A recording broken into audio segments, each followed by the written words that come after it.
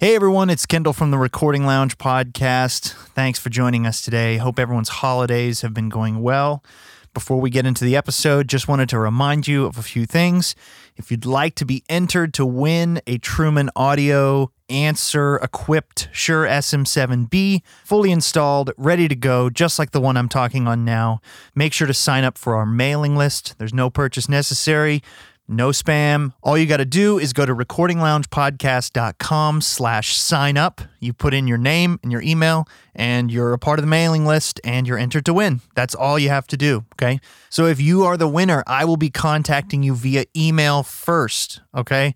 I'm not going to announce it on the podcast first because I don't want to just throw out somebody's name and where they live on the podcast without actually talking to the person. And also, I want to make sure that that person responds to the email and that they acknowledge that they won because I have to get their info to send it to them, right? So I'm not just going to announce it before knowing that the winner is actually confirmed and they respond. So check your email in the next week because if you are chosen, that's how I will be contacting you. In the meantime, make sure, this is your last chance, make sure to use coupon code RLChristmas at trumanaudio.com. That's TRUMANAUDIO.com, and you can get your own Answer preamp kit, or you can get it pre-installed, or you can schedule a time to send in your SM7 or SM7B to have Truman Audio modify it for you. Okay, so you can use that 15% off code at checkout from now until January 1. Okay, trying to work out a little bit of stuff in the future with Truman. Hopefully we can get some more discounts in the future. It's been really cool. We've seen a lot of interest. I love them. I've already installed them in 2 SM7s, and I don't see any reason why I would ever want a normal SM7 anymore. It just makes them infinitely more flexible. I really believe in the product. I don't want to have advertisements or sponsors on this show for products I don't actually like or use or think are good. You know, I want to support small businesses. I want to support companies that actually make products that people like me use, people like you. So thanks again to Truman Audio for working with us on this cool promo period and hopefully some more in the future. So again, make sure, sign up for the mailing list, use the promo code at trumanaudio.com, and let's get on to the episode. So on today's episode, we're talking about why, when, and how to hire an assistant. Now, this topic is fresh on my mind because I just hired an assistant. So after doing a ton of research, many sleepless nights of reading and learning, lots of YouTube videos about, managing assistants and how to hire an assistant and should I hire an assistant? How much should I pay them? After many conversations with professionals, other audio engineers, as well as some real estate friends of mine, some PA friends of mine who are professional personal assistants, some colleagues, friends, I felt armed with the knowledge to hire an assistant effectively. But even with all of that, I was still not sure what it was going to look like. And even right now, I'm still not totally sure because I just hired him, right?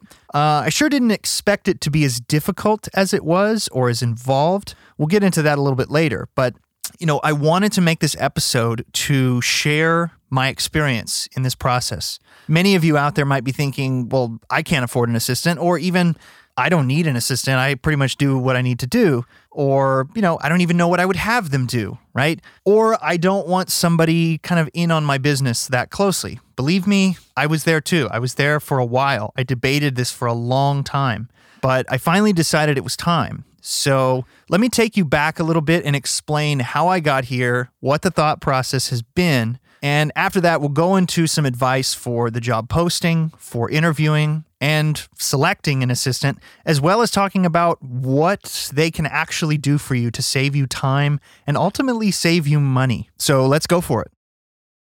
Okay, so flashback to 2019, I was really, really close to hiring a part-time assistant to take care of things like editing drums, editing vocals, prepping sessions, doing cleanup work, or even engineering overdub sessions or simple sessions like that, right? That I just didn't want to mess with. The problem is that at this point, I was essentially looking for a clone of myself, right? Somebody who could do exactly what I wanted to do, but was not me and never faltered, right? Of course, the issue I kept encountering is that to find somebody at my level who is as good as me, who does things exactly as I want them, especially doing like actual audio work, making real deal decisions, like producer type decisions for the client, I would basically need to pay them what I make, right? Because on paper, they're basically another me.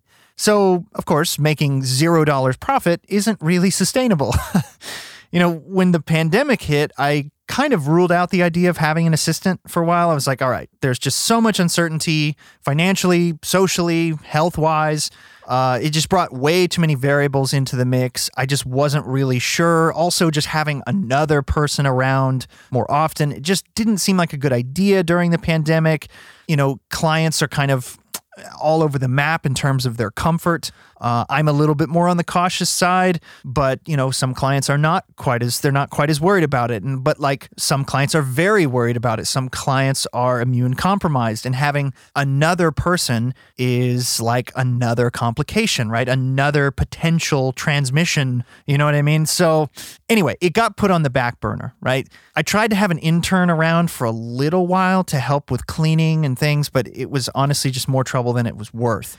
After some time passed, I finally started considering this idea seriously again, but this time I had a much better perspective. I had thought about it a lot over the course of 2020 and 2021, and even before that.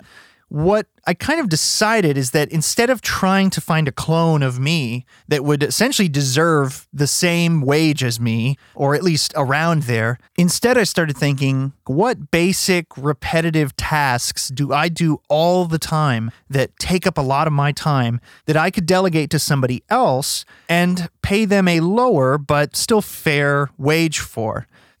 Here in the United States, minimum wage is $7.25, which to me is abysmally low. Even where I live in Oklahoma, where cost of living is quite low, $7.25 is still too low. So I decided that I would not hire anybody unless I could afford to pay them $15 an hour at least. That would get me somebody who is a skilled worker. It's not just somebody who has zero experience whatsoever. I mean, somebody that does have some experience, some skill, but maybe they don't have a decade or 15 years of advanced audio experience, right? In fact, ideally, they only have a little bit of experience, but we'll talk about that a little bit more later. So with all of these details ironed out, I knew that I was ready to hire somebody. My goal was to hire somebody 1 or 2 days a week with the hope of advancing them to 3 days a week, like Monday, Wednesday, Friday, or Monday, Friday, Saturday, or Wednesday, Friday, Saturday, something like that. So they would be working between 20, 30 hours a week, helping me with sessions, with the studio. We're going to get into the specifics a little bit more later, but let's talk a little bit about why to hire an assistant. On a recent episode of the podcast, we talked about the mindset differences between studio owners and producers, and how many of us owner-operators will feel that sort of push and pull between those two mindsets. On today's episode, I felt it was fitting to bring this up again because it's part of the debate that sparked the assistant search to begin with. Doing it all yourself versus delegating work to others. As owner-operators, there's a strange desire to kind of do everything ourselves. It's like we're self-made, we do this ourselves, we're very DIY kind of people. Maybe it's pride, maybe we don't even realize we're doing it at all. But I think for most of us, it starts out as a necessity. Early on, we can't afford to hire anybody. We barely are making money at all. We're trying to improve our skills. We're trying to learn as much as we can. We want to get better at everything, right? At least to some degree. We want to know how to do everything at least a little bit. But pretty quickly, you start to realize that can be a lot. One of the things that my students and some of the people I've mentored over the years, something we've laughed about is that like audio is like this endless ocean, or like a network of underwater caves, and you just you dive in and you're like, oh man, there's so much stuff. This is so cool. And then you dive a little bit deeper and then you realize, oh, I was in a small cave. There's actually way more than I realized. And then you dive a little bit deeper and you're like, oh my gosh, this is like an entire ocean of caves that I thought, this was so much simpler, so much smaller, but you realize every little bit of audio, you can go deeper. You can learn more. There's always something more to learn. And there's always like a branch off of the side of that about learning something else, like electronics or acoustics or learning how to repair guitar amps or instruments. Like, it's all audio related, but it's not exactly recording, but they're all, like I said, they're intertwined. It's like a network of caves. And so it starts to become just overwhelming how much stuff we need to know how to do. And of course, after a number of years, most of us start to realize this stuff takes a lot of time and it doesn't necessarily get any faster. I mean, it does, but then you dive deeper and learn more, and then it takes longer. And then you expand your skill set, and then it takes longer. And then you get better at it, and it's like this game of little tiny wins and losses in time. What's funny is that most studio owners get this, most producers get this, but a lot of owner-operators have a hard time recognizing and admitting it to themselves. They just keep on pushing, trying to do everything themselves, right? Studio owners, like especially owners of large facilities, they absolutely understand the importance of having a good team to keep the studio running. You're going to need a studio manager, assistants, interns, potentially like a tech, like a full-time gear tech to keep the gear working, custodial services, potentially like a marketing person, a website person. There could be even a tour guide in famous or historic studios. There might be a school or like a, sort of part-time education program involved with the studio. And you're going to need teachers. It can be really dense. You can get a lot of employees to run a major studio. And a producer understands the idea of delegation too, because very often that's a part of the job description. The producer will hire the engineer, they'll hire the session players, they'll hire, they'll find the best studio for the project, they'll hire the mastering engineer, they'll hire the mixer, and it's just part of the job, right? If you're the executive producer on a project, you're basically the director of the film. You know what I mean? In many cases, the producer can even define how much work they are even going to do, or if they're more just going to be like a manager, right? Some producers don't actually do that much hands-on work on the audio. They may not set up a single mic. They might not mix. They'll just hire an awesome team and delegate all those jobs to more talented people. And that will allow them to focus on the music and the performance and the vision and just let all of the other people handle the technical stuff. And sure, there are plenty of situations where producers are very hands-on, but my point is producers tend to understand the importance of delegation when it is necessary. If there is somebody that you can afford to hire to do the job better and easier so that you can focus on other things, they're going to do it, As owner-operators, it can be very difficult to get into this mindset. It can be really hard to let things go. We feel like we're responsible for everything, for the building, for the audio quality, for the experience, for the vibe, like all of it. But after enough years of doing that, you begin to realize how doing this can actually be a compromise. For example, back in 2013, I decided to outsource all of my mastering to someone else. So any project that I record and mix, I pretty much never master anymore. It was a decision that I was a little worried about at first, but I have not regretted it for a single second, okay? It made everything better. Did I make less money on the projects I was working on? Yes. But look at what I gained. An unbiased, dedicated third party to hear every record that I do with a fresh perspective. They have mastering specific gear, and they're listening from that mindset all the time. And I'm losing, $50 or $100 per song? It's not even worth it. It's not even worth it to complain about it. Because what I gained was so much better. To me, that is priceless, right? It's not even really a matter because there's no amount of money that will suddenly make me unknow the project, right? It's not possible. I've worked with it for too many months or weeks or however long I've been working on it. I can't unknow it, but I send it to an unbiased mastering engineer who's never heard the project. They're going to have a great perspective on it. Anyway, over the years, I have tried to delegate certain things to other people. I've had a handful of really great interns over the years. I've dedicated certain random jobs to various assistants part-time, like, hey, will you edit this series of podcasts? Will you edit these drums? Will you edit this? just individual jobs here and there. But I've been really feeling the itch to have somebody here consistently. If you talk to any successful entrepreneur, they will tell you the same thing. You cannot scale your business unless you learn to let go of certain things and delegate it to other skilled people. You can't think about what you'll lose. You have to think about what you'll gain. By delegating tasks to other people, you'll clear your plate of things that otherwise would hold you back, distract you, waste your time, and potentially even compromise the product or service. Most importantly, you'll begin the process of buying back your time. And that's like a really powerful business move, okay? Buying back time is something that virtually every successful entrepreneur on the planet does.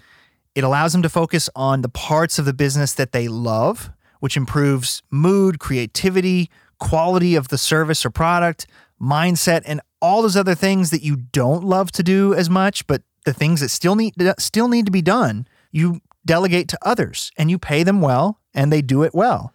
Do you make less profit?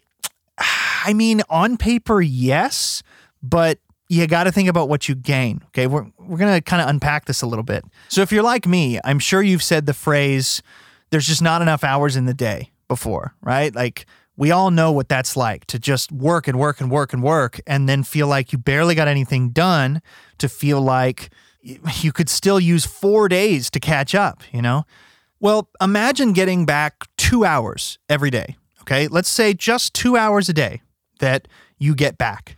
Well, that's 14 hours a week, and that's basically like 6 days a month, okay? Imagine getting a free work week at the end of the month, okay? That's crazy. With a 6-day work week like mine, 2 hours a day gets you 48 hours at the end of the month, like an entire week that you didn't even know was there. So how is this possible? One word, delegation. What seems like less profit on paper really isn't the whole story. So let's do some simple numbers here, right? Say you hire an assistant for $15 an hour and you have them work 20 hours a week. Now let's say that they're half as efficient as you, okay? So they don't necessarily save you 20 hours a week. Let's say they save you 10, right? And usually an assistant is not going to be as efficient as you because you know it better than anybody, right? As the owner-operator, you know the job. It's your baby. You understand it, right? It's your child, right? But let's just say they're half as efficient as you, okay? So all you have to do is compare, number one, how much you would charge for 10 hours of work versus, number two, how much it costs to hire them for 20 hours, right? So let's say if you charge $50 an hour for 10 hours, that's $500 for you, right? If you pay them $15 an hour for 20 hours, that's $300 for them. So in a way, you're actually saving $200 a week by delegating just some of the work to somebody else. 20 hours a week, you're saving basically $200 a week of your own time because you have essentially bought back your time. And your time is worth more on paper than what you're paying the assistant. This is the exact mindset shift that finally convinced me it was time to hire someone part-time. This mindset has been echoed by tons of successful entrepreneurs and business owners. If you really want to fly, you've got to let go first, So my advice for you is get out a piece of paper, open a Word document, whatever, and divide it into 3 columns.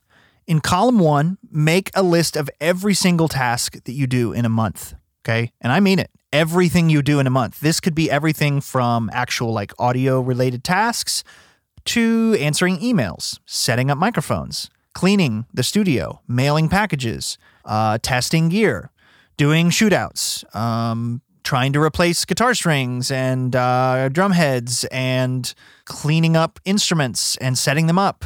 Make a list of everything that you do and how long it takes. Now, cross out the things that you actually love to do, the things that you're passionate about, the things that you're best at. Chances are it's probably going to be mostly the audio-related stuff, right? Producing, mixing, recording, even maybe editing, right? Maybe you don't even mind the editing that much. But the other stuff, cleaning, restocking water and coffee, wrapping cables, mailing packages, booking appointments, all that stuff can add up to quite a few hours every week, right? Even though it only seems like 30 minutes here or there, 20 minutes, right? That stuff adds up big time, right? Next, make a list of the things that you wish you had time to do. So this is in column 2, right? Column 1 is all the things that you do. Column 2 is make a list of the things you wish you had time to do, the things that you don't have time to do right now. Maybe it's post more content on social media. Maybe it's have a YouTube channel. Maybe it's answering and returning phone calls when you're in session. Maybe it's documenting every mic choice and preamp choice and EQ move and taking pictures of your setup so that you can recreate it later. Maybe it's giving tours of the studio or having meetings with people. That's something that I generally don't have time to do. And I kind of feel bad in a way doing it. But when people want to come see the studio, usually it means they're fairly serious and they're wanting to look at the studio to see if it will work for a project. But it's like, I'm not getting paid to show you around my studio and answer your questions. Why would I do this, right? If I have an assistant to be working on certain things while I am doing that, I feel less guilty, so to speak, about spending an hour, kind of doing a meet and greet with a new client, right? These are things that I just don't have time to do really right now, but I wish I did. I wish I could. Over the years, I've really tried to make my job as efficient as possible, like the session to be really efficient, a lean, mean machine, right? But in doing that, you have to trim a lot of fat. You have to get rid of some of these other services and things that you don't necessarily have time to do. But I think if I could do them, if I could go grab lunch with a client or a potential client, or, just spend a little more time answering calls and emails quickly rather than at the end of the night when I have my phone on silent, right? Like I could provide better customer service to my clients or potential clients, right? Now, on the third column, make a list of the things that would be sped up by having somebody there to help you. Okay, so these are things that you might not necessarily let go completely, but they're things that would be drastically sped up if you had somebody helping you. Okay, for example, helping the band load in gear in the morning, setting up and tearing down microphones, right? Moving acoustic panels or gobos. Think about all the things that your assistant could help you do, right? If you're like me, you'll quickly realize how much of your time you spend doing tons of tasks in series, right? So you do thing 1, then you move on to thing 2, thing 3, thing 4, right? But if you have just one other person there to help you, you can suddenly do things in parallel, right? So you can be working on thing 1 while the assistant is working on thing 2. So that's really powerful. Think about how much time you could save, how many hours a week you could save, how many days per month that equates to, right? How many weeks per year? Again, even if you just save 2 hours a day, right? And let's say that you have to hire an assistant for 5 hours a day to save you 2 hours a day. Even still, that's 48 hours at the end of the month that you've saved. It's crazy when you really think about it, okay? This is, like I said, this is the mindset that got me in the right space to hire somebody. And I was saying to myself, I need to get on that now. So I want to talk about some specifics of when is the right time for you to hire an assistant or an intern. This is going to vary from person to person, right? But for me personally, 3 specific things happened that made me realize that it was time. Number 1, I've been making pretty good, reliable money for the last 5 or 6 years. I've been doing this for about 15 years, but even through the first 10, it seemed, to go up and down, a little less stable. My name hadn't really gotten out there even until year 5 or 6.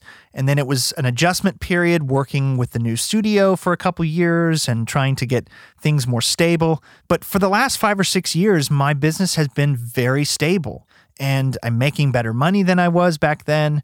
I'm also very well equipped as a studio, meaning I have basically all the gear that I need. At this point, the gear that I buy is more like an upgrade, or it's something that I just think would be cool for clients to have, like a new instrument or a new snare or new cymbals. That means I'm not spending as much money building my assets. I'm not spending as much money on equipment, which means I have room in the budget to hire a person. It's still a tax write-off. It's still a business expense. But now I'm investing in work. I'm buying back time rather than gear. Number 2, over the last 5 or 6 years, I've been trying the best I can to achieve better work-life balance, right? I stopped having sessions on Sundays. Right? I tried to set stricter limits on the hours that I would work. I've really tried to give my wife as much of my spare time as I possibly can. And it's really tough. I'm sure any of you out there listening to this that do this part-time or full-time or whatever, you know, it's tough. It's just really difficult. But eventually, I still kind of hit a wall. I was doing all the things that I could do. I was trying to take as much time as I could to, set boundaries, set limits, not work on these off times. But, I just don't really have enough time. I just still feel like I didn't have enough time to take off work, travel, do as many things with my wife. Not a whole lot of time to work on other projects or like home repairs or other side gigs that I've got, right? Like such as Recording Lounge, right? Like I don't have a ton of time to work on this. I just never feel like I have enough time. I feel like I hit a wall. So no matter how much more efficient my studio got, I eventually started shaving off minutes instead of hours. And then it was like, well, now I'm really only saving myself a couple minutes a day by doing this or by doing that, right? It's kind of like acoustic panels. Like as you put more in your room, the effect becomes less noticeable. The early panels make a huge difference because it's like from an untreated room to suddenly there's absorption in there. And then like as you add more, it's like exponentially less effect. And it becomes harder to hear a difference and harder to measure a difference. So that's kind of how I felt with my work efficiency. It was like, I made these big moves. I made these decisions. I'm only going to work till this time. I'm not going to work on Sundays. I'm going to try to spend time with my wife here and here and here. But eventually it's like, okay, I'm doing all that. I still don't have enough time. And number 3, finally, it occurred to me that after a certain amount of time, most studios have the same gear, the same plugins, the same speakers, the same, they all have good rooms. They can get great sounds. But the biggest differences are A, the person running it, and B, the experience the client has when they're there. And for me, to be the best person that I can be running the show, I need help. An assistant can bridge that gap by helping me be efficient, stay on task, helping me make the record process easy for the client and less stressful for me and for them. And that gives the client a better experience. If the studio is clean and has water and coffee and the trash is taken out and mics are getting set up and things are moving, like making sure there's somebody there to help them load in their gear and go run and get lunch for everybody. Like those little things add up to saving the client time, saving me time, giving the client a better experience. It's more relaxed. It's more valuable to them. They're getting more out of the same amount of money that they're spending. They go to another studio and they don't have that. It's not quite the same experience. So the quality of the recording is not necessarily the only thing that matters. And it's not something clients really talk about a lot, but it's there, right? It's just like any of you. You might not think, I'll eat at a hole-in-the-wall restaurant. I don't care as long as the food is amazing.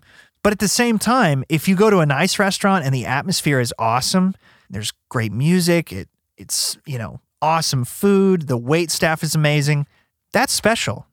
So even if you don't mind going to a restaurant, a hole-in-the-wall, place where you get a greasy burger and it's amazing, like that's great too. But when you go to a place where you're really treated well, you notice and you're like, man, I wish I could eat there more often because it's great. I have such a great experience, right? So if you're feeling like I did, maybe it's time for you to hire an assistant or an intern. Believe me, it's really not as expensive as you might think it is, particularly if they're part-time working 1, 2, 3 days a week. At first, I kept making excuses like, well, who's going to want to work for 20 hours a week? People want full-time work. But eventually, it hit me, and it's kind of hilarious that I didn't think about it before, but most musicians and aspiring audio engineers are already freelancers. They're already gig workers, right? They're trying to find more regular, stable gigs because they're so used to gigging, the interspersed, random gig life. Stable gigs are good.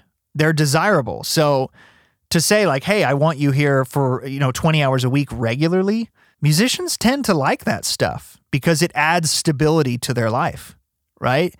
And chances are the people who are going to be applying for a studio job are probably musicians, or at least in that scene somewhat, right? And to know that they're going to make X dollars per week from this stable assistant gig, that's pretty desirable. So don't make assumptions. Don't think that people aren't going to work 10 or 20 hours a week. I had a lot of interest in the job, which you'll hear about next. So now we're going to look at how to hire an assistant, how to post about the job, what to ask for, how to sort through the applicants and find the best ones. Now, I did a lot of research on this topic. Like I said, I've never hired anybody like this before. I've had interns, it was always very casual, but this I really wanted to try to find the right fit. And I did so much research. So hopefully I can save you some time and give you some tips that I've picked up along the way. So let's go for it. Now, personally, I would recommend starting with the social media platform where you have the most connections. Rather than posting on, Monster or any of these like job websites, I wouldn't even bother with that personally. For me, it's Facebook. I have the most connections or friends on Facebook, right? I didn't even post about the job listing on my studio page because I actually have more connections on my personal page. I have over 2,000, quote, friends, right? We're fighting against the social media algorithms, so you kind of just have to lean into it and go with what works best in that department because you don't really have a lot of control over it. So in that sense, I would say just go where you have the biggest network, right? So I posted about the job and I made the post public. That means that anybody can share it with their friends. So for every person that shares the post, their network is going to see it. And as you can imagine, this reach can get exponentially large very quickly because if my network is mostly musicians and audio people, then probably their network is also musicians and audio people. And I posted about how I was looking for a part-time assistant 1 or 2 days a week at first, hopefully to be expanded to 3. And, I wanted them here at the studio. This is not a remote job. I was clear that this is like a more entry-level kind of position, doesn't need tons of studio experience. And I talked about how I wanted somebody that was flexible in their schedule, reliable, detail-oriented, trustworthy, quick learning, good at following directions, good with social media, patient, humble, and able to be quiet and just listen. I mentioned that the job was going to be like a studio assistant type position with a little bit of personal assistant duties kind of mixed in, maybe 80-20. So most of it will be helping me around the studio with tasks, but some of it might involve small errands, mailing packages, doing food runs, nothing crazy, not like getting my laundry or anything, but, just some stuff that was a little more on the personal assistant kind of side, answering the phones, scheduling stuff, right? So if anyone has a problem with that, they probably shouldn't apply, like if they don't want to do that, right? At the end of the posting, I gave one very critical instruction, and this is some advice that I got from a friend of mine. At the end of the post, I said, if you're interested in the job, send me an email with your resume, your contact info, and tell me why you're interested in the job. Now, that last part is critical because it's the first test to see if the person can follow instructions or not. And I got to say, I got a lot of people that commented or shared, sent me Facebook messages, they texted me, they sent me messages on Instagram or to my studio page, and I pretty much ignored most of those because that was not the instruction. I specifically asked for people to email me because I wanted all of the job-related stuff in one place, right? Making me search 5 different websites and apps and inboxes for everybody's stuff is completely antithetical to the purpose of me hiring an assistant, right? That's a time waster for me. Even worse, some people would comment, I'm interested, contact me. So I'm going to take my time to hunt you down and contact you and wait for you to reply. That's not really how this works, right? You apply for a job. You don't sit around and wait for a CEO to text you, okay? So, like I said, I had a ton of people email me still, but not even a fraction of the people that said they would, or the people that contacted me directly in a way that I didn't ask for. And again, what did I say up on the post before? Number 6 was good at following instructions. And if you can't follow the first instruction, chances are I probably won't hire you, I had a handful of people that I know personally text me or call me. And at first my thought was, well, we're friends, so maybe they felt like it was actually more personal or professional even to contact me that way. But again, that was not the instruction in the post. And in a way, like if your internal monologue told you, oh, I don't have to do that, we're friends, I'll just text him, then maybe this isn't the job for you. There are a lot of things I need done in the studio, many of which are repetitive and probably boring. And I can't have an assistant saying, oh, I don't have to do that, we're friends, right? Like that's kind of a weird relationship to hire a friend or someone that you already really know personally. Sometimes it can work fine, depends on the job, depends on the industry, blah, blah, blah, right? But in this case, I don't know if I necessarily wanted to hire a friend. I kind of wanted to hire someone I didn't know. When all is said and done, I ended up getting 19 applicants who actually followed the instructions, who sent me an email, who had a resume, who told me why they wanted the job, and I had all of it in one spot. So out of over 100 people who showed interest in the job, out of maybe another 10 or 15 that incorrectly messaged me or texted me or whatever, I was left with 19, right? Just from this first thing. And I got that piece of advice from a friend of mine in real estate who was like, put an instruction in your job post. And if they can't follow that instruction, don't hire them. Don't even consider them. I really believe it would have been, 30, 40 people if they actually had followed the instructions in the post. But like I said, I was able to weed out a lot of people who couldn't follow that first instruction. Now, the end goal was to interview my top 3 picks in person, but I have 19 at the moment. So in order to get down to 3, I had to weed out a lot of people. Some of this was easier than I thought. Some of it was more difficult. Some people had a really sloppy resume, or they had tons of spelling errors, or it was just didn't look professional, or they lived too far away. There's one guy who applied who lives like 3 hours away. I was like, are you planning on moving, or are you going to drive 3 hours? I mean, there were some things like that were a little more obvious, red flags to me. And there are others that were a little more difficult to spot, but still pretty obvious. One of those being people spent the entire email talking about how much they want it and how much they are going to learn from it and why it's the perfect job for them, and saying nothing about what skills they have to bring to me. Like I'm the one hiring, and all they were talking about is how much of a great experience it would be for them.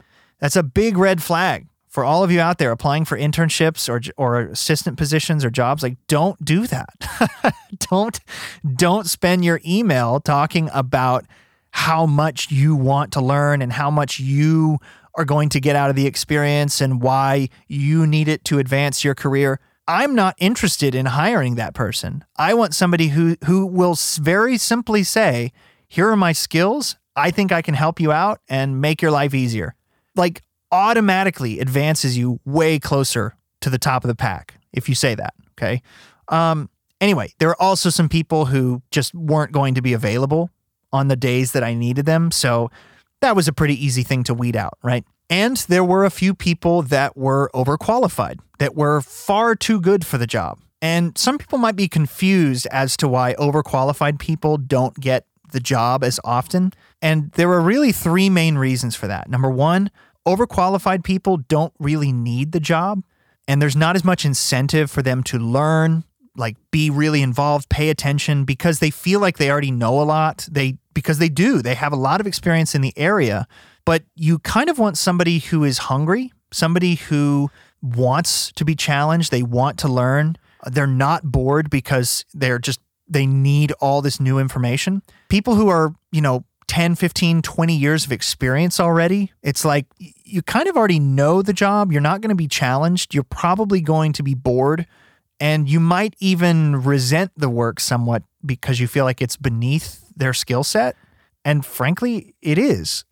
So I don't blame them for feeling that. It is beneath their skill set. Another thing is that overqualified people, especially people who have owned their own business, have developed a lot of habits and techniques that are just totally second nature to them. Like they are very used to doing it their way. But I'm more interested in teaching them my way, how I want things done, because this is my business, which means I have to actually sort of untrain them and then train them, right? And so it actually takes more time for me to do that in some ways. And I don't need somebody who's overconfident and says like, well, this is how I do it and it works for me, so I'm going to do it this way. Right? Like that's not the attitude that I really want or need. That's an awkward thing between like me and an assistant, right? I'd much rather have an assistant or an employee who says, how would you like this done? How do you want me to do this? And one final note about overqualified people. At a certain point, it's kind of like you're just training a competitor and paying them.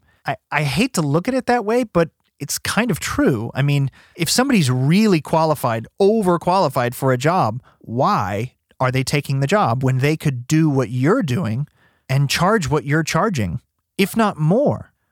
It's very suspicious, you know? It makes me question people's intentions. Do they really show an interest in you or your work or your studio? Or are they really just interested in advancing their career, in getting better, in learning, in advancing their sound?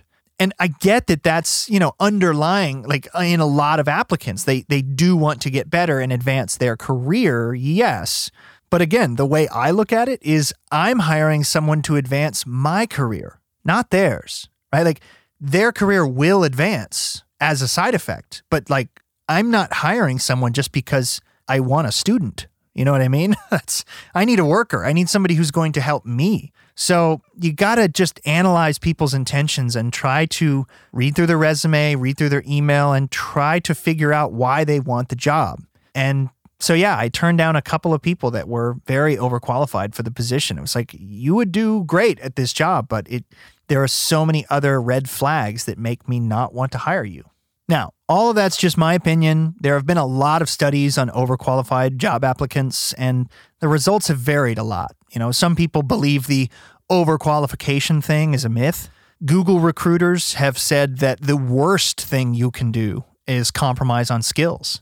Mark Zuckerberg has said that he looks for people that he would work for, people that display that much skill, that much character, and that much confidence that you would be like, man, I want to start a business with that person.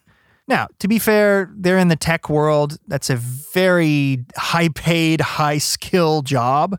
But all of that being said, more recruiters out there believe that hiring overqualified people is just asking for them to leave. They're going to get bored. They won't feel utilized to their full potential, and they're just going to leave. An important thing to note here is when turning down a job applicant because they're overqualified, it's actually not a good idea to use the word overqualified. In fact, you really don't have to tell them anything at all. In some situations, overqualified can actually be seen as a discriminatory term, especially if the job applicant is older. All you really have to say is, I'm sorry, but you have not been selected for this position. You can certainly be nice and compliment them on their skills and their resume.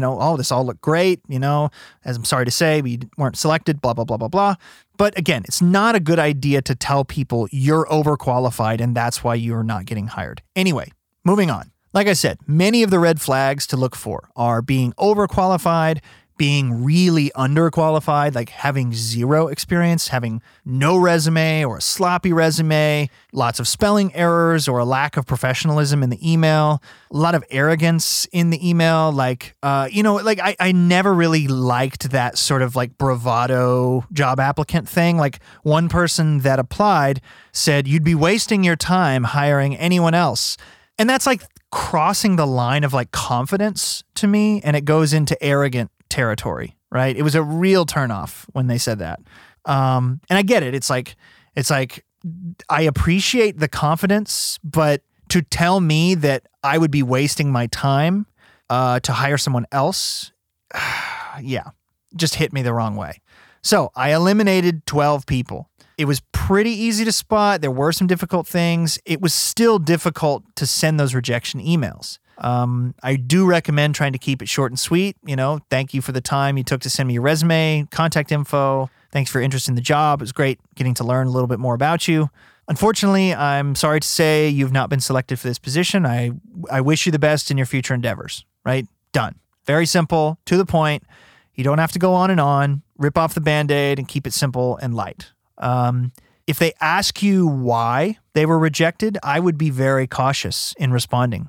If you do decide to do it as a courtesy, I would just read, reread, and triple check your wording to make sure that you don't say anything that could be misconstrued as like discrimination, right? Honestly, you're better off saying something a little bit cliche, like it was a difficult decision, but ultimately another candidate had the qualifications that I'm looking for. I know that's like businessy language, but it's safe, it's generic. When in doubt, try not to focus on what they did wrong, but instead tell them what the other applicants did right. Shift the focus away so that it doesn't seem like you're attacking them, because, it's a tough thing being turned down for a job. It can be really emotional for people, and you don't want to get yourself into a bad situation. So now at this point, you might be thinking to yourself, okay, so what are you looking for in an assistant, right? Well, in a general sense, if you were to plot the assistant on an XY axis of character versus experience, I want somebody with really high character and kind of medium to low experience. I don't want somebody who's completely unqualified, who has zero experience whatsoever, but I also don't want someone who is overqualified. I certainly want somebody who is trustworthy, professional, not flaky. That's the last thing I want for sure. I really can't deal with people who are flaky, who don't show up. That drives me nuts, okay? I can train people in audio skills, right? I do that all the time. That's what is this podcast, Like I have students and I have people I mentor. I'm used to training people. I have a passion for teaching, right? But what I can't teach people, at least not in a number of months or in a year, is how to be honest, how to be transparent, how to be trustworthy, how to show up and have a good work ethic, how to follow through and follow directions. So those character traits are so much more important to me because I can't really teach that. Like that's kind of about how a person was raised, their experiences, how they have developed as an adult. We're talking like 20 to 30 years of character molding, right? Like I can't undo that in 20 or 30 days or 2 or 3 months or even a year. That's some deeply ingrained stuff. So I really need them to be solid in that department. That's kind of the first main lens that I'm looking through when reviewing the emails and the applications and the resumes, right? Anyway, moving on. So after this initial kind of weeding out of people, I was left with 7 people. Now, I still had to narrow this down to my top 3. To do this, I sent them an email congratulating them on making it through the first round of the process. It's very simple. And I kindly asked them to answer a few more questions. I told them this is almost like pre-interview questions or like a first round interview. So here are the questions that I asked, and I'll tell you why. Question 1, can you tell me a bit more about your studio experience specifically? What skills do you have that you can list? Now, I asked this question because many times resumes can be a little bit more general. People will mention like education, internships, or jobs. Maybe they'll say they have a home studio, but they don't include specific skills. That's a big thing that I'm always amazed by. Things like, can they wrap cables? Can they set up and tear down microphones? Can they solder? Can they replace guitar strings and drum heads? Can they tune drums? I'm not looking for general, like cliche stuff like I'm goal driven and I'm good at following directions. Like, obviously, I need that stuff, but I'm looking for specific skills that they can list. I can wrap cables. I can change guitar strings, right? Like that's a specific skill that you are listing. Question 2, what is your approach to problem solving? Now, this is an interesting question because it's open-ended and it makes people examine themselves a little bit. It's also not really a question that they can fake. It's personal and there's no reason for them to lie about it, I'm looking to see if this person is careful, methodical, or if they just kind of fly by the seat of their pants and figure out things as they go. Personally, I'm a bit more interested in somebody that approaches things methodically, patiently, tactfully. I don't really want to hire somebody who's impulsive and hopes to just like figure it out as they go. I would rather them figure it out in advance. It's a sort of a different mindset.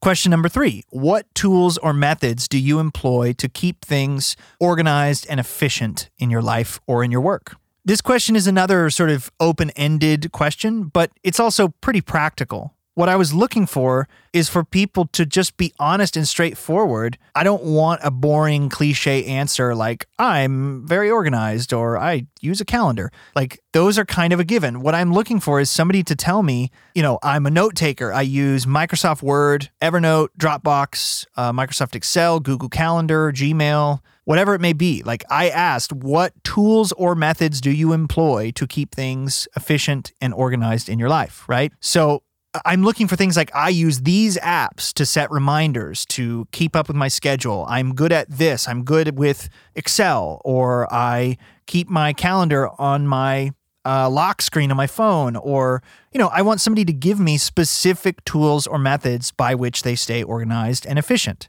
Maybe they keep a notebook. Maybe they use a clipboard. I don't care what it is. I just want them to give me an answer, right? That's one of the biggest problems that I have seen from either internship applications or, in this case, the assistant job. People seem to have a hard time just like answering the question. Like, they'll skirt all around it and, give all this backstory, kind of like the politician answer. And then they kind of weakly answer it at the end. And it's like, man, just say it. Just answer the question, right? And then question 4 and 5 were a bit more practical. Question 4, I essentially restated the days and times that I would need them and mentioned that I want to start training them at this general time frame, and they need to start the job around this date. And so question 4 was basically like, is that going to work, right? And then question 5, I asked about their hourly wage expectations. One important thing to note about that, it's not a good idea, and in some cases it's illegal to actually ask somebody what they're currently making. That's a slightly different but very different legally question. Okay, so you can't necessarily ask somebody what they make now. So you have to ask a question more like, what are your hourly wage expectations for this position? Now, you might be thinking to yourself, why ask them about their hourly wage expectations? I mean, didn't you say 15 or 16 an hour? Well, here's the deal. Up to this point, I haven't even mentioned how much the job pays. That was another piece of advice that I got from a friend of mine who mentioned, the putting your email instruction at the end of your post. He also gave me that piece of advice. Don't tell people what it pays at first, because if that's the first thing they ask about, they're probably not super passionate about it.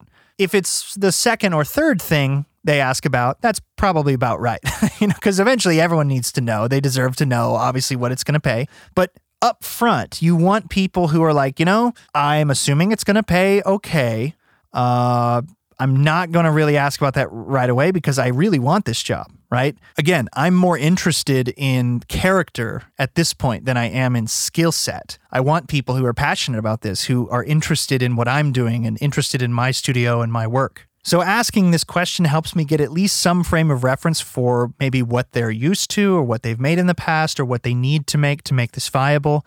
And it can help me weed out some other people. If somebody says like they're expecting $30 an hour, it's like, oh, I think you think this is more like an assistant job where you're going to be doing a bunch of editing and, like hardcore audio work. That is not really this job.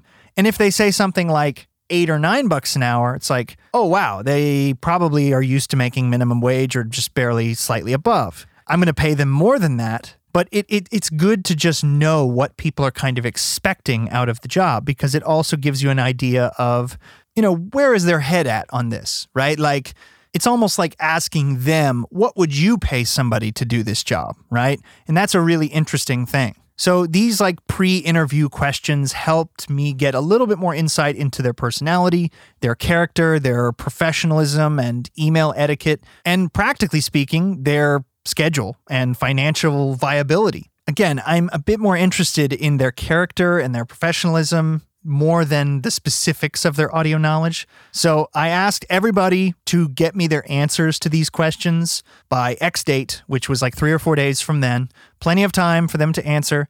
At this point, all I had to do was wait for the responses. In the meantime, I decided that I had to develop some sort of scale or point system because it was only going to get harder to decide from here. So first things first, I reviewed the top 7 and looked at their resumes and initial emails again and gave them a score from 1 to 10 based on those things, like 1 being, I don't feel great about how they did this, 10 being, I feel really good about how they did this, right? So that's based on their resume, their email etiquette, their answer to the original question, why do you want this job? So I just started putting it in like an Excel spreadsheet, right? After sending out the new questions, I decided that I was also going to award the first 3 respondents with a bonus point for promptness because I sent out all the emails basically at the same time. I mean, within minutes of each other, right? And it's really important to me that my assistant is fairly available and reads emails in a timely manner. So I just thought, all right, first 3 people to respond, whether it's an hour or a day or whatever, I'll give them a bonus point, right? I know it seems obvious, but you'd be surprised at how many of these emails came in like 1 or 2 hours before the cutoff time that I gave them. Yeah, that's a red flag to me. Anyway, so after reading through the questions, there were definitely some other red flags, mostly with availability or professionalism or email etiquette. For example, one of the applicants sent me like 6 or 7 pages of a response to these 5 questions. It was so like unreadable in an email that I had to copy and paste it into Microsoft Word just to really read it. And I had to like separate it into different paragraphs and remove formatting and like all this stuff, like to just like understand it and like process it visually, right? And I wanted to read what they had to say, but what started as like a set of 5 simple questions became this like 30-minute endeavor for me, right? So here's a tip for all of you out there. Don't make your potential new boss spend 30 minutes learning about you, right? Try to keep your answers brief and to the point. And again, make sure you actually answer the question. Don't get so caught up in the details that you end up like rambling and then kind of summarizing with the answer, right? It's a really common thing I saw on some of these applications. So after much debate, after really trying my hardest to weed out people for the right reasons, for legitimate concerns or red flags, there was actually one person who their income expectation answer was $25 an hour, which is much higher than I intended on paying. And nobody else out of those 7 was in that region. Most people were between $10 and $20 an hour, which was kind of what I expected. Like I said, I'm planning on paying $15 or $16 an hour. So I was just kind of curious, is somebody expecting like 10 or like 18? How off is my assessment of this job, right? After talking to some of these people and, they're starting to get an idea of what I need them to do, how far off am I? So turns out, I think that's a very fair wage for this job, at least where I am in the world. $15, $16 an hour seemed to be kind of right on the head. Like it seemed to be really good.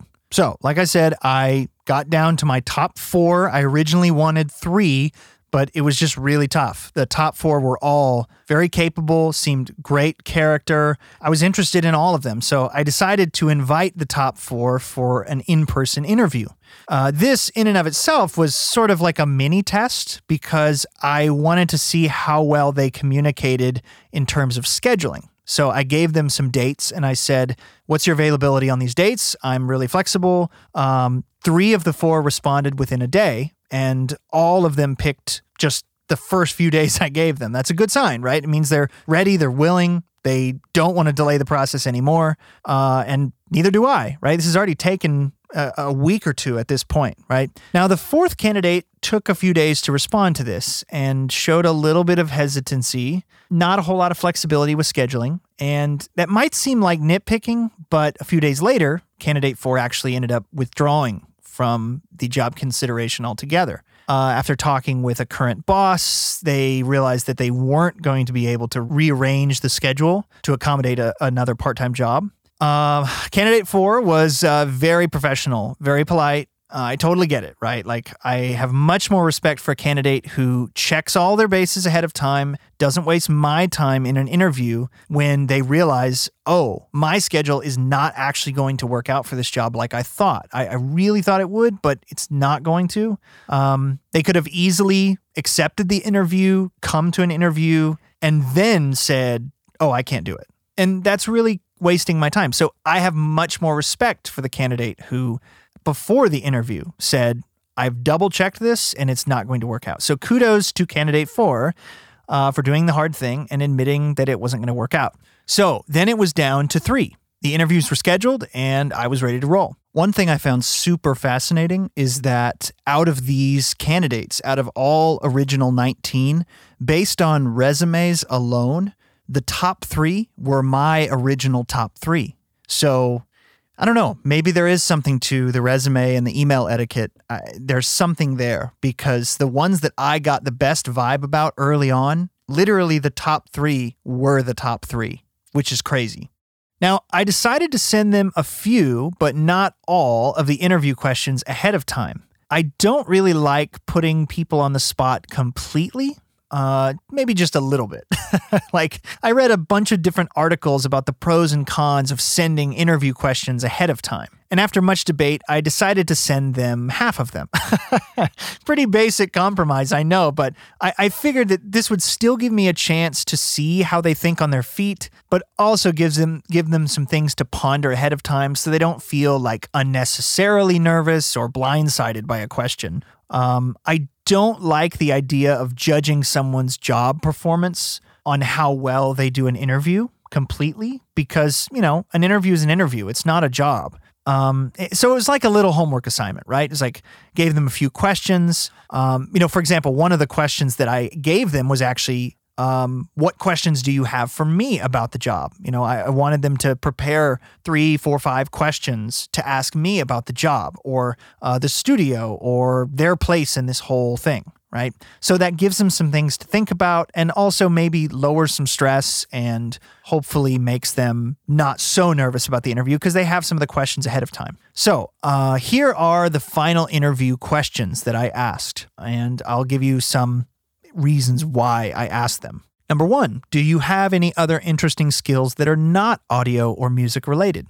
I asked this question mostly because I'm just curious. There are a lot of skills that are not audio related that can still come in handy a lot in a studio. For example, photography, video editing, woodworking, graphic design, electrical work, even plumbing. There are lots of skills people can have hidden under the hood that they haven't talked about that actually could come in handy in a studio. Question 2. If you had to choose one of the following, which would you choose? Create a new process or master an existing process? This is another one of those open-ended questions, and I like this one a lot because it tells me a little bit about their confidence and their ability to follow directions. If somebody says they'd rather master an existing process, it means they'll probably be good at following directions. But on the downside, maybe it might mean they're always looking to me to tell them what to do, rather than looking at what needs to be done and just doing it. If somebody says they'd rather create a new process, it means they're probably good at problem solving. They like to solve problems. They're good at thinking on their feet, trying to find the inefficient things and fix them. But it could also mean that they'll be a little bit stubborn. They might have a harder time following instructions. They might get caught up in their way versus like my way, right? There are pros and cons to either. I'm not saying there's a correct answer here. I'm really just curious to get a window into how their mind works. I think if I were to answer this question, I would probably say I would rather master an existing process if it's working, create a new process if it's not. That's probably how I would answer the question. Again, there's not really a right or wrong way to answer this question. You can answer it however you want. I'm just curious to see how people's brains work, right? Okay, question number 3. Can you describe a situation where you anticipated a problem and took steps to prevent it? Again, I'm really looking for people to answer the question, not give me a general thing, not give me like, I problem solve all the time, blah, blah, blah. I want them to give me a situation where they anticipated a problem and took steps to prevent it. This is one of the questions I gave them ahead of time, right? It's a little bit of a weird question to just spring it on somebody in the moment. So I put it in the email so they could think about it. I was really looking for a clear, direct example, right? Like, this is a pretty direct question. It seems open-ended at first, but it's not. I gave it to them ahead of time so they could think about past jobs or situations or like anything, family or friends or marriage or whatever, something where they had to think, what is the problem? What could be a problem? What can I do to prevent it from happening, right? And I'm more concerned with how resourceful their solution was rather than like focusing on how bad the problem was, right? I'm interested to see how they solved problems. In that sort of pre-interview, I asked them what their approach is to solving problems. This is basically the follow-up to that, saying, okay, prove it. Show me a time where you solved a problem before it happened. Specific answers are preferred, right? If someone just tells me like, oh, I problem solve all the time, it's just a little less impressive, right? I want a specific situation. And I got some good answers on that. I got some like, oh, well, at my last job, this is, the type of thing I do. And then this situation was coming up in a couple of weeks. I saw it was about to happen and I suggested to my manager, blah, blah, blah, blah. I did this. I changed my schedule around to do this and this. And we were able to knock it out of the park. That is perfect. Like, that's the kind of answer I'm looking for, a specific example. Question number 4. What's the best gift you've ever given to a friend, family member, or significant other? This is sort of a weird question, but I did give this to people ahead of time. The purpose of this question is to kind of gauge like the character and thoughtfulness of a person. Are they thinking of the needs of other people? Are they thinking deeply about those things, or are they kind of very much on the surface? Ultimately, this business is working with people. Artists are very sensitive and peculiar people, and they're paying you to record songs of them bleeding out their emotions for the world to see. So it's important to hire somebody who is thoughtful and emotionally mature, stable, and considerate of others and their unique personalities. If somebody said something like, I bought my mom some flowers, that's like, okay, sure, nice gift. But it's not necessarily super personal. It doesn't show a ton of thought. But if somebody says, I wrote a song for my mom, that's a little different. Now it's like, oh, you put a lot of work into that. And again, it's not about how much they spent. It's the thought that counts, as they say, right? Whose mom would not love their son or daughter to write a song for them, right? Like, that's great, right? And other times it's, I made something for somebody, or I took somebody on a vacation, or I did this because it was blank, because it was special, right? Like, I want to know why that gift was the best, right? Not just, I bought this person a gold ring or something. It's like, do they like gold, or is that significant? So I'm more interested in gauging what a person considers to be a good gift, right? What they value and what the people around them value. Also, I'm kind of curious because I'm kind of bad at giving gifts. And so if I have an assistant who is good at giving gifts, maybe I can have them buy gifts for people in my life. But that's between you and me. Question number 5. What do you listen to in the car? Music, podcasts, books, anything at all? This is another simple but informative question. There's no grand revelation from the answer, but it is interesting to see what people are listening to. Do they listen to music, books, podcasts? It kind of gives you a little bit of a better idea of their culture fit. For example, if you mostly work on hip hop and the applicant listens to almost exclusively country music, and you don't like country music and they don't like hip hop, you probably need to think about that one, right? Would they really fit in your studio? Would they fit in with the culture of your clients? Would they be interested in the music that you're bringing in? Or would they be bored? Or would they be miserable, right? Like, I know it seems silly, but it does matter. Like, we've talked about this on the podcast before. You're always going to do better work when you like the work, right? And I believe the same would be true for an assistant. If they're surrounded by music they love, they're going to work harder. If they're surrounded by music they don't even like, it's going to be tough to make sure they're paying attention. Question 6. Now, a lot of job interviewers will ask something like, where do you see yourself in 5 years, right? But I'm actually more interested to ask my applicants, where do you see yourself during the next 5 years? What's happening in your life over the next 5 years? Any big life changes, any plans to move or change or switch careers, anything at all in the next 5 years? Now, I ask this question because it shows two things. Number one, if they actually have an answer, it means that they have a 5-year plan. Like they have things that they're planning to do in the next 5 years. And that's great to me. I like people who think about their life ahead of time and who plan and who, are looking for the future. They're not looking in the past. They're looking forward, right? But on the second half, it's just a practical question, really. Like I'm genuinely curious to see if they have any big life changes that I probably should be aware of. For example, I probably don't want to hire somebody if they plan on moving across the country in the next 6 months or a year. Or if somebody's about to have new babies, it would be at least helpful for me to know. It doesn't necessarily mean I'm not going to hire them, but it would be helpful for me to know, like, oh, okay, there might be a period of time where they might be out for a couple weeks or a month or something like that, right? Like, I just need to know. That's the type of thing that we're starting to get to know each other. We're starting to be honest. And like, I want to know of those things. What plans do they have? Are they starting school? Are they getting married? Are they quitting another job or starting a new job? Are they buying a home? I'm just kind of curious what big life changes are there so that I can kind of gauge, is this person going to be really busy, really not busy? Are they going to be reliable? Are they going to leave 6 months from now? Again, I don't want to have to go through this entire process again 6 months from now. I want to hire somebody that will be with me for a number of years. Maybe not forever, but at least a number of years. 2, 3, 4 years would be great. If I could get that out of them, I'd be happy. Now, question 7 is kind of a follow-up to question 6. And I said, basically, what about beyond 5 years? What are your long-term goals as an audio person, or what are your long-term goals in the studio world? This is a tricky question. It's almost like asking them, what do you plan to do after you quit this job? Because like ultimately their answer is some insight into their personal goals, and it will give you some sort of measure into how long they plan to be at the job. If they say something like working for myself at my own studio, then they might view the assistant job as a stepping stone for them. And while maybe that's not a problem for you, maybe it is. For me, it kind of is. Like, I don't really plan on slowing down at all.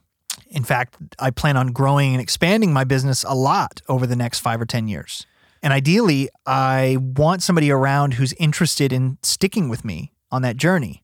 I know that's a big ask for somebody I barely know, but I'm just saying, like, if somebody's answer seems to indicate that they're really just doing this as a stepping stone to advance their own career, their own goal of opening a studio, recording other people, you may want to reconsider.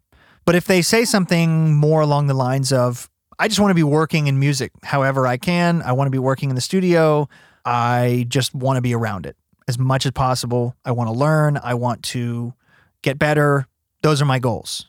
I know it's a little more general, and I know I keep going back and forth on some of these between specific and general, but you might have somebody who's a little bit more open to adapting and changing and growing with you. If they're saying like, I don't necessarily have any hard goals long term, but I just want to be around it. I want to do music full time. I want to blah, blah, blah. So again, it kind of gives you some insight into their intentions and their goals and how long they might stick around. Question 8 was sort of a little quick mini practical test. I asked them, I want to challenge you to look around the room. And again, these were all in person. These interviews were in person. So I want to challenge you to look around the room and tell me what you think needs to be taken care of. What things do you think bother me that I need done right now? Just what do you see? If this was your studio or if you worked here, what would you be compelled to fix or change or do right now? So it's kind of a weird open-ended question, but I asked all the candidates this question to see if they would notice the things that needed to be done in the control room, what types of things they were already looking out for. For what it's worth, I noted 10 things that I wanted to be done. The top 3 finalists noticed 3 things, 4 things, and 5 things in that order. So it says a lot when you can quickly assess a room and notice things like, hey, those cables need to be put up. That box needs to be thrown away. The drill needs to be put away that's over there on the desk. The rug has some dirt on it, probably should be vacuumed. that light bulb is out within 30 seconds or a minute, Again, I'm looking for somebody with good character who would treat the studio as if it's their own, right? Like look for things that need to be done, look for things that are maybe a little obscure, but important details. One thing that nobody got is that one of my Furman rack power conditioners has a light bulb out. Nobody noticed that. But, it is what it is. Most people got 3 or 4 or 5 things, but there were actually 10. So I was very curious to see how many things people would notice.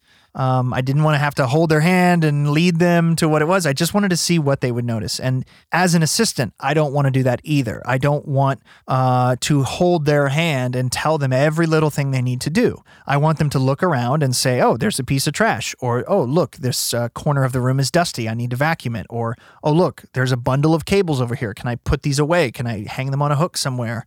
What can I do to make this place cleaner and more efficient and keep things moving, right? I want to see what they see. Question 9 is sort of a 3-part question, and it's, are you comfortable with Mac and PC? Same question about Android and iOS. And what DAWs are you most familiar with? So this is basically as simple and practical as it sounds. Nothing fancy. I'm really just trying to get an idea of what their specific operating system and DAW experience is. Because I use Nuendo and very few people seem to use Nuendo. I mean, tons of people use Cubase, but Nuendo is kind of obscure in the grand scheme. It kind of puts everyone on a level playing field because almost nobody uses it, at least not in my area. But if somebody knows Pro Tools and Logic, which I also have, that's good. I want them to know those things because some clients do request it. If they only know Mac and not PC, that's kind of a red flag for me because I'm a PC guy. Now, I do have a Mac as well. It's kind of a boring question, but it's just interesting to see. All three candidates to the top 3 had experience in a lot of different DAWs, and both Mac and PC, so that's good. And question 10, I asked them, like I said on the email, to prepare 3 to 5 questions for me for this interview, either about me, the job, the studio, anything really. Since we'd be working closely together, I want to make sure that they feel good about the position, that they understand the types of things that they would need to do, that they understand kind of a bit about who I am. This is a good chance for them to breathe a little easy and forget about their answers for a minute and try to get to know me. After being drilled with 9 questions for the past hour, I thought it would be a good thing to flip sides and let them ask me questions, right? This is twofold because first, it gives me some indication if they actually thought of some good questions. Because again, I did give it ahead of time. And if otherwise, did they just phone it in and say how long have you been doing this? That's not a good question. Why? Because first of all, it's on my website. Secondly, it doesn't really take any time to think about, right? You're telling me you don't have any questions about this job, about the studio, or my expectations for you, any of my weird habits or preferences, or you have no interesting questions whatsoever, right? I want to make sure that people are showing curiosity and genuine interest in me or in the studio, in the clients I've worked with, my process, my philosophy on record making, whatever it is, not because I really need them to adore me or whatever. I want them to get to know who they'll be working with for 10 hours a day in a confined space. And I'm very curious the types of questions that they have for me. Are they good questions? Are they annoying questions? That might give me some insight into the type of questions that they would ask me on the job. Maybe not, but in general, I got pretty great questions from all the candidates. So after the interviews were over, I went back to my scale system where I had all the points, and I used a scale of 5 points per question. So that's 50 points total to gauge the interviews. If they answered really well, they'd get a 4 or 5. If they answered poorly, they'd get a 1 or 2. If their answer was kind of the bare minimum and just they answered it, but it wasn't anything spectacular, they'd get a 3. Now, all of this being said, I have to admit all 3 interviews went well, and the scores were all very close at the end. It was really great getting to meet everybody in person, and frankly, any one of them could have done this job, and I would have been happy with it. That's what made the decision so difficult. I actually didn't expect it to be that close.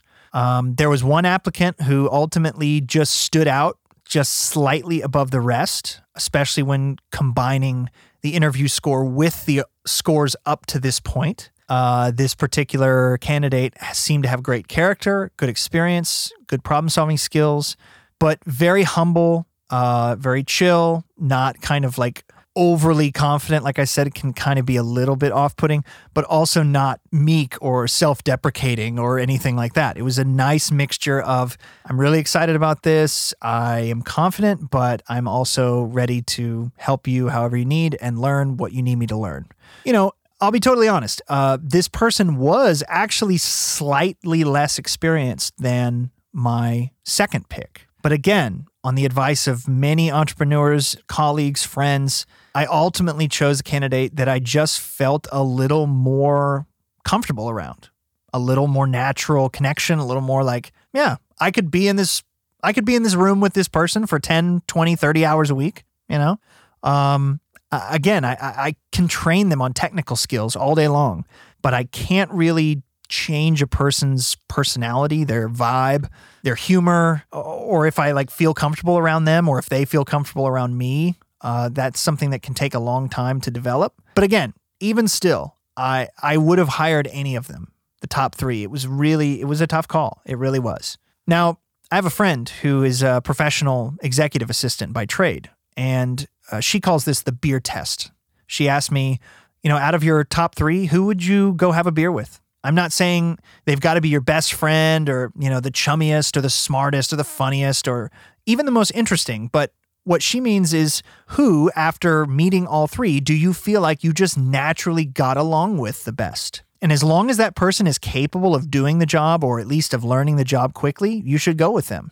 Because, she told me that working with an assistant is kind of like dating somebody. You can't always explain why you connect with a person or a certain assistant or whatever. You just do sometimes. Conversation flows naturally. You laugh at the same things. You listen to each other. You're interested in each other. You ask each other good questions. It's a little odd. Sometimes it's inexplicable, but you can kind of know when it happens. And I thought that was good advice. So like I said, at the end of the day, all three candidates were capable of doing the job. The one I picked passed the beer test. And as a plus, he was the most available time-wise by just a slight margin. So if the schedule needed to change, either from 1 day a week to 2, or from like Monday, Friday to Monday, Wednesday, Friday, or Monday, Thursday, Friday, my top pick actually had probably the most flexible schedule of the others. So even though, like I said, maybe not as much experience as my second pick, but really flexible in schedule, really hungry to learn, very cool to hang out with, pass the beer test, all the above, One very important thing to note, I made sure to tell my second and third pick, the ones that got rejected, that they were absolutely going to be my first calls should my number one pick not work out. Because, anything can happen. Maybe 6 months from now, they will realize they don't like the job. Maybe a few months from now, they'll win the lottery and retire in Jamaica. Maybe they won't like the job, or maybe we won't get along. I don't know. It's very new in the process. So I really meant it when I said it. Like, they really would be my first calls because I don't want to have to redo the interview process all over again when I've already interviewed them. They're totally capable of doing the job. And I would recommend that to any of you that are considering hiring an assistant. Even though the process can be difficult and difficult to decide and can be emotional, it's really important to not burn any bridges with these applicants, especially not in like the top 5 or whatever, because eventually they might end up being your second choice, or, they might even be a second hire. Maybe one day you decide you need 2 people. Right? Like maybe they'll be around as a client, or maybe they'll refer you to one of their friends. It does you no good to be like cold and heartless and mean with people who just gave you their time and energy to try to demonstrate why they should work for you, right? Like, deflate your ego a little bit and realize that they're human beings, just like you. Burning bridges in this case helps nobody, right? Always be kind, cordial, professional to your job applicants. I even gave my number 2 and number 3 picks a Reverb gift card. as like a token of appreciation for the time that they have put into this. Like they answered a bunch of questions on email. They took time out of their day to come interview at the studio. It takes a lot of guts to put yourself out there for a job. And, whether you're qualified or not, it's a lot of work and people prepare for it. And nobody likes rejection, right? A lot of people are too afraid of rejection to even try. So the very fact that they spent the time to follow directions, answer questions, help me, someone they barely know, try to find a job candidate, that says something about their character right there, right? Think about it like that, right? So don't burn bridges with your, number 2, number 3, number 4 pick. You might end up hiring them. Maybe number 1 won't work, or maybe you'll hire additional assistants. You just don't know. So that was the entire saga of how I hired my assistant. I know many of you might be wondering, so what specifically does your assistant do? If they're not doing like super intense audio work, what the heck are they doing, right? Actually, quite a lot.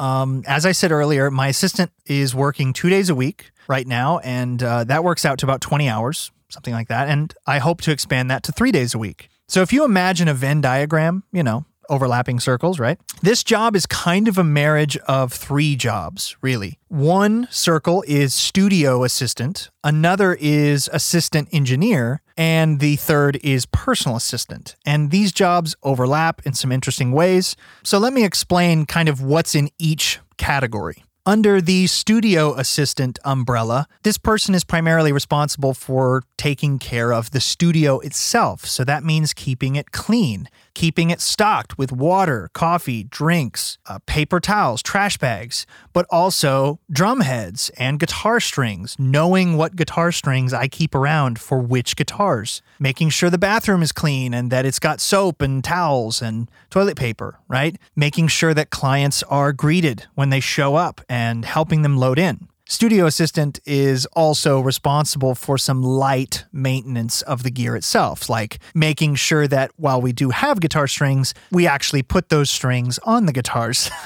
and that they're set up, making sure that, if there are drums that have really old drum heads, they need to be replaced, making sure that the guitars have a strap, making sure that the tuners and the direct boxes have batteries, making sure that the cables work, right? Testing the cables, making sure we don't have any bad cables, making sure that the headphones work, just like basic checks and balances, making sure that stuff has adapters, that we don't have any broken stuff. And if we do, making note of it. And if you can fix it, great. If you can't, we'll, do it later, but make a note of it. Honestly, the biggest part of this portion, the studio assistant portion, is just keeping the studio well maintained. That's something that needs to be done regularly. A clean studio is a happy studio. In the second circle of the Venn diagram is assistant engineer. The assistant engineer side of this job has a little bit more to do with like setting up and tearing down microphones. Now, it doesn't take a lot of like serious skill to do this, but it does take patience, care, and a good memory of how I want things done. Right? Like every microphone has a place where it is stored and it needs to be stored the correct way. And if I need drum mics set up, for example, there are definitely like go-to starting places and mics that they will need to come in and set up, and I will come in and tweak as needed. They'll have to memorize my whole patch list and where the channels go and where everything is patched on the patch bay. They need to know where to keep cables, what types of cables go where, and, how to keep them looking nice and clean and tidy when in use. There are also times when I'll need my assistant to record for me. So, for example, I do a lot of records where I am kind of playing a lot of stuff. So maybe I'm playing acoustic guitar, electric guitar, mandolin, and organ. And sometimes I need to be out in the live room.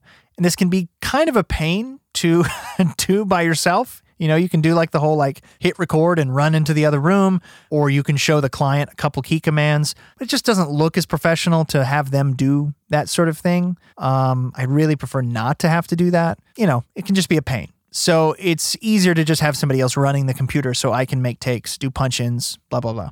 There's also a need for sessions to be created, for templates to be made, for settings to be recalled. So if I'm working with a band on an album, that's one of the very first things we do is create sessions for 10 songs. This is a lot of repetition, but it's simple, basic work. It just takes time, right? You create a session, You name and label and color code everything. You organize it. You make a basic effects template.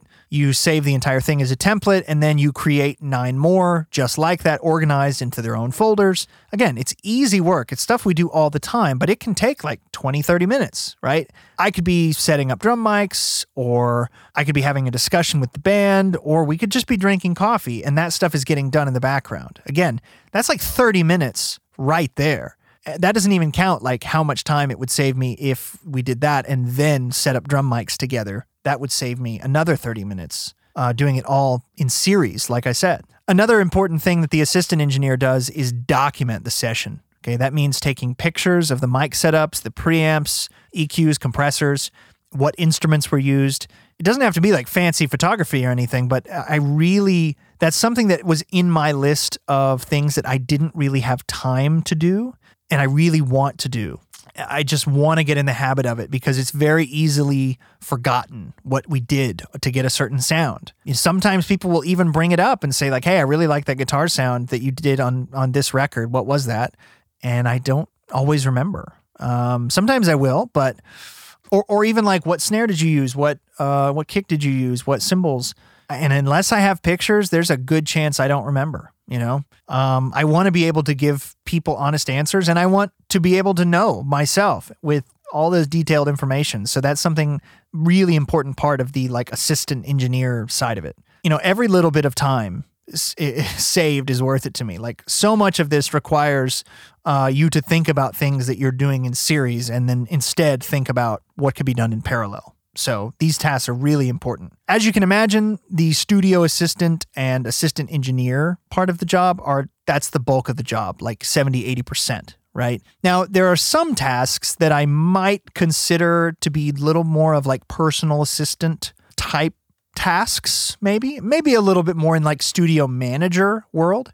For example, answering the phone, responding to emails, keeping my email inbox clean, unsubscribing from stuff that I get all the time, responding to social media messages and comments like Facebook messages, Instagram messages, scheduling people, running small errands, picking up things. Like, again, that's something I can't really do during the day. Like, if I need to go to the bank on the day of a session, when am I supposed to do that? Right? Like, I have to just go to the ATM in the middle of the night. So that takes away time from hanging out with my wife because I have to go in the like 9 o'clock at night, go to the bank ATM to deposit a check. You know what I mean? It's like, I would be better to just go during business hours. It would get in sooner. So like little errands like that, like a lot of places close by the time I am closed, right? So I can't do any of that. Unboxing and mailing packages, reminding me about things coming up on my calendar,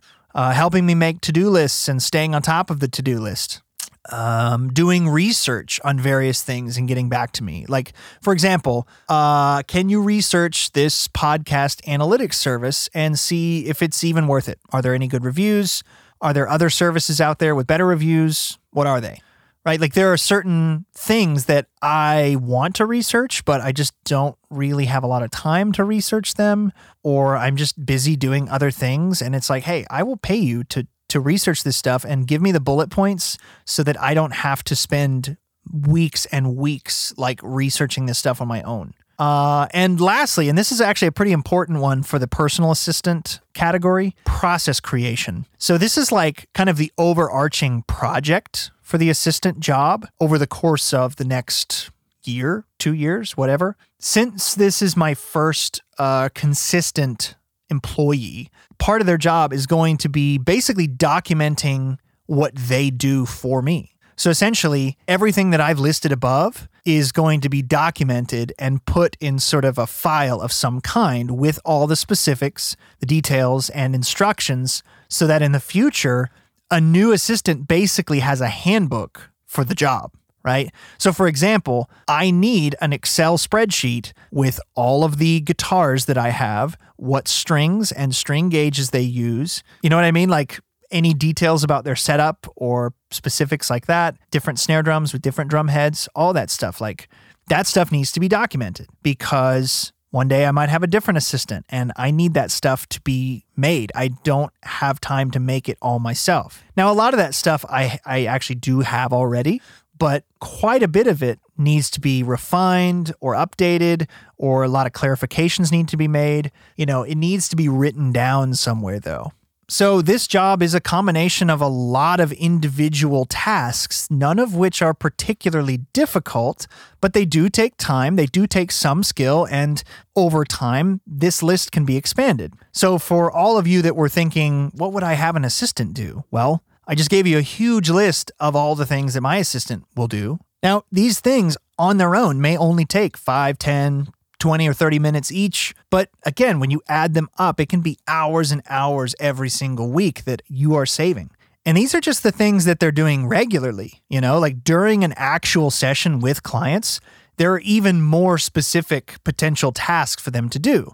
Helping the clients with setup, going to get lunch for the clients, following them and tagging them on social media posts. Because I try to stay off my phone during sessions, but it's also really helpful to cross promote, right? Like you tag the artist and they tag you in posts. I don't have time to do that. An assistant could very easily handle all that in the background. Take a cool photo, put it on Instagram, boom, you're done.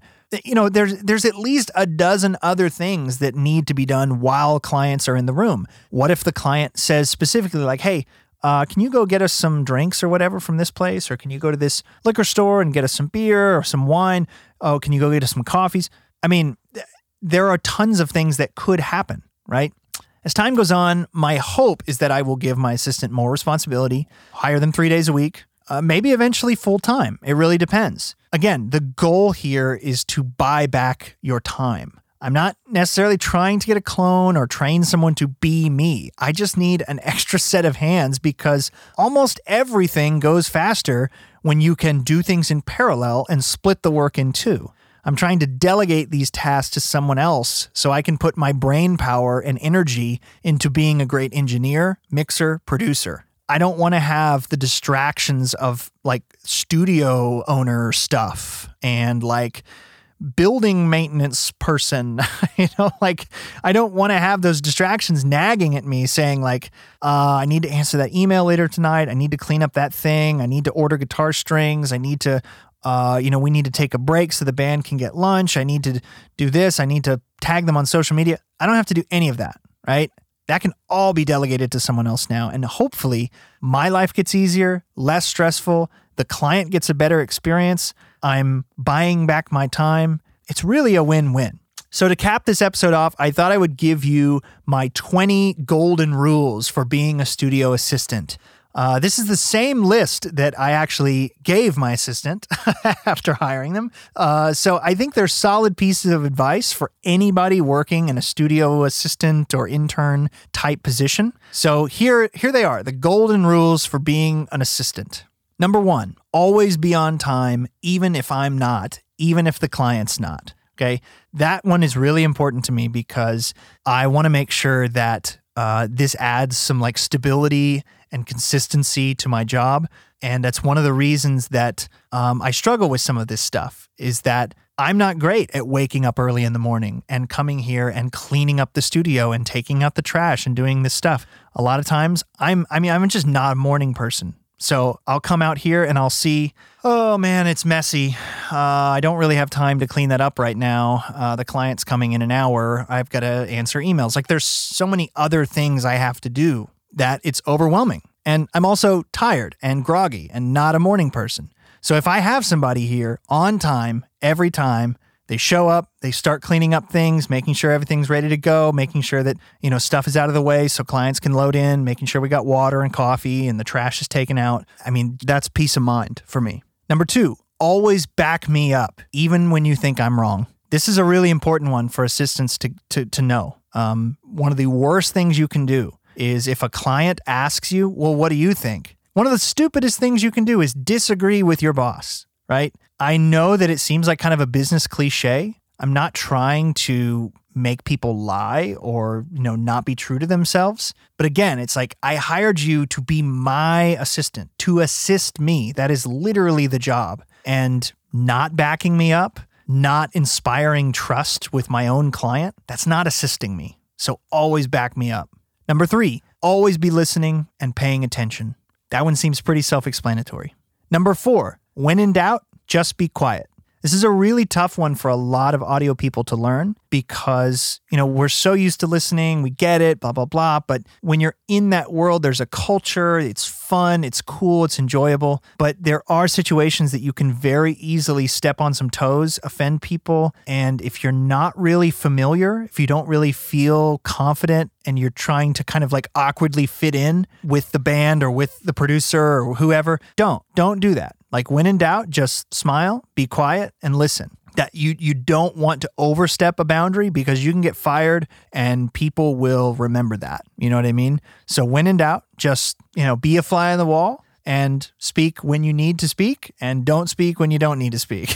Number 5, look for existing problems and try to fix them. Number 6, look for potential problems and try to prevent them. Okay, these two are related. It's one of the biggest parts of the job. I want my assistant to be my eyes and ears. When I'm focusing on the job, they're looking around the studio and they're thinking, we're out of coffee, or we're out of water, or the bathroom has no toilet paper. I need to go get some, right? Or, we only have one roll of toilet paper. I need to go get some. You know what I mean? Like they're looking ahead. They're not just saying, we have it. It's fine.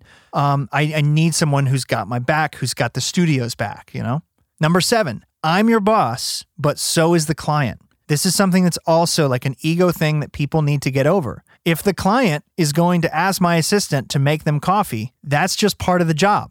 Okay, some people might look at that as like demeaning or whatever. It's like, but that's what they're here for. They're here to assist me and the client. So it's really important to remember that. Like you are here to help me, but also you're here to help the client. Number 8, an efficient session is a happy session. I'm always looking for ways to improve the efficiency of my session. So if it saves me time, then I'm pretty much interested, So if you have an idea that's something that could save me time while not compromising quality, let me know. Now, maybe not in public, like around the client, but I want an assistant to be my eyes and ears, to be looking for things and see things in a new way that maybe I don't. And in a related one, number 9, a clean studio is a happy studio. I've already said this in this episode, but it's true. When you walk in and the studio is clean on Monday morning, it feels great, right? It feels really good. You don't want your studio to get out of hand. There's a lot of things that can get dusty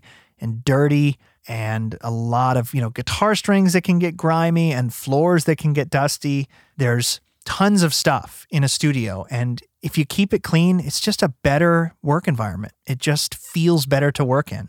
Number 10, our mood determines the client's mood. That's a really important one that is hard to just say, but it's really important for them to learn it on the job as well, is that if we're in a good mood, the client will be in a good mood. And if we're in a weird mood, the client will probably be in a weird mood. And so my assistant is kind of like my first line of defense there, because they will probably be the person to greet a lot of clients. And I need somebody who's got a good smile, who's positive, who is going to make the client feel welcome. I mean, it seems simple, but it's true. Number 11, try not to make the same mistake twice, okay? Obviously, we're all human beings. I realize we're all going to make mistakes, but I really want an assistant to, if and when they make mistakes, because everybody's going to make mistakes, they really try to learn from it. I don't like explaining things 10 times to somebody, like, I've already told you, don't do that, or don't do it this way, or whatever. Like, that drives me crazy. And it makes me feel like a bad guy for having to explain it again and again and again. It's like, I don't want to have to explain this. You know what I mean? Like, if you make a mistake, it's fine. Just try not to make it again. And certainly try not to make it a third time. Number 12, use common sense first, ask me second, right? I don't want to be holding the hand of my assistant all the time. I don't want to have to tell them, the guitar strings on that guitar snapped off. You probably should put on new ones. Or the drummer broke through that snare head.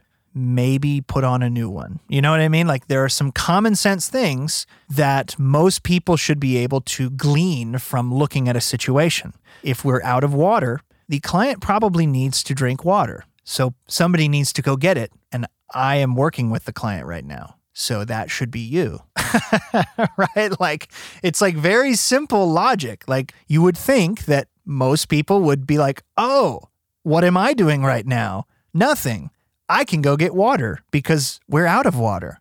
It's like, It's very basic, but it's just really important. Use common sense first and ask me second. Number 13, and this is a really important one. Never get involved in a conflict during the session. Ever. Okay? I have seen it happen. I have been in sessions where it has happened, where people will get in an argument and somebody else chimes in. Never. Okay? Now, there are times when I get into arguments. It's very rare, but there are times when I'll get into an argument with somebody, or band members will get into an argument. That's more common, that they'll get into an argument with each other.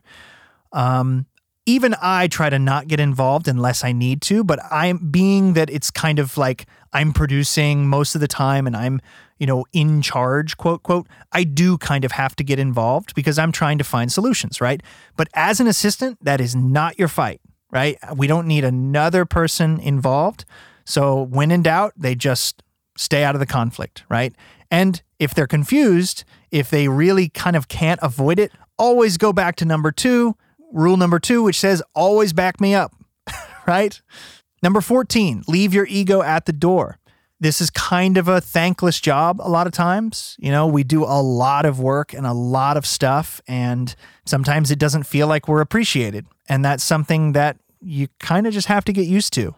Ultimately, this is a service business, and it's not really about us, right? It's all about the music. It's about the artist. It's their product. They are paying me to work on their art, right? Like, while I do also consider it in a way my art or my, you know what I mean? It's just not the same. It's really more about them.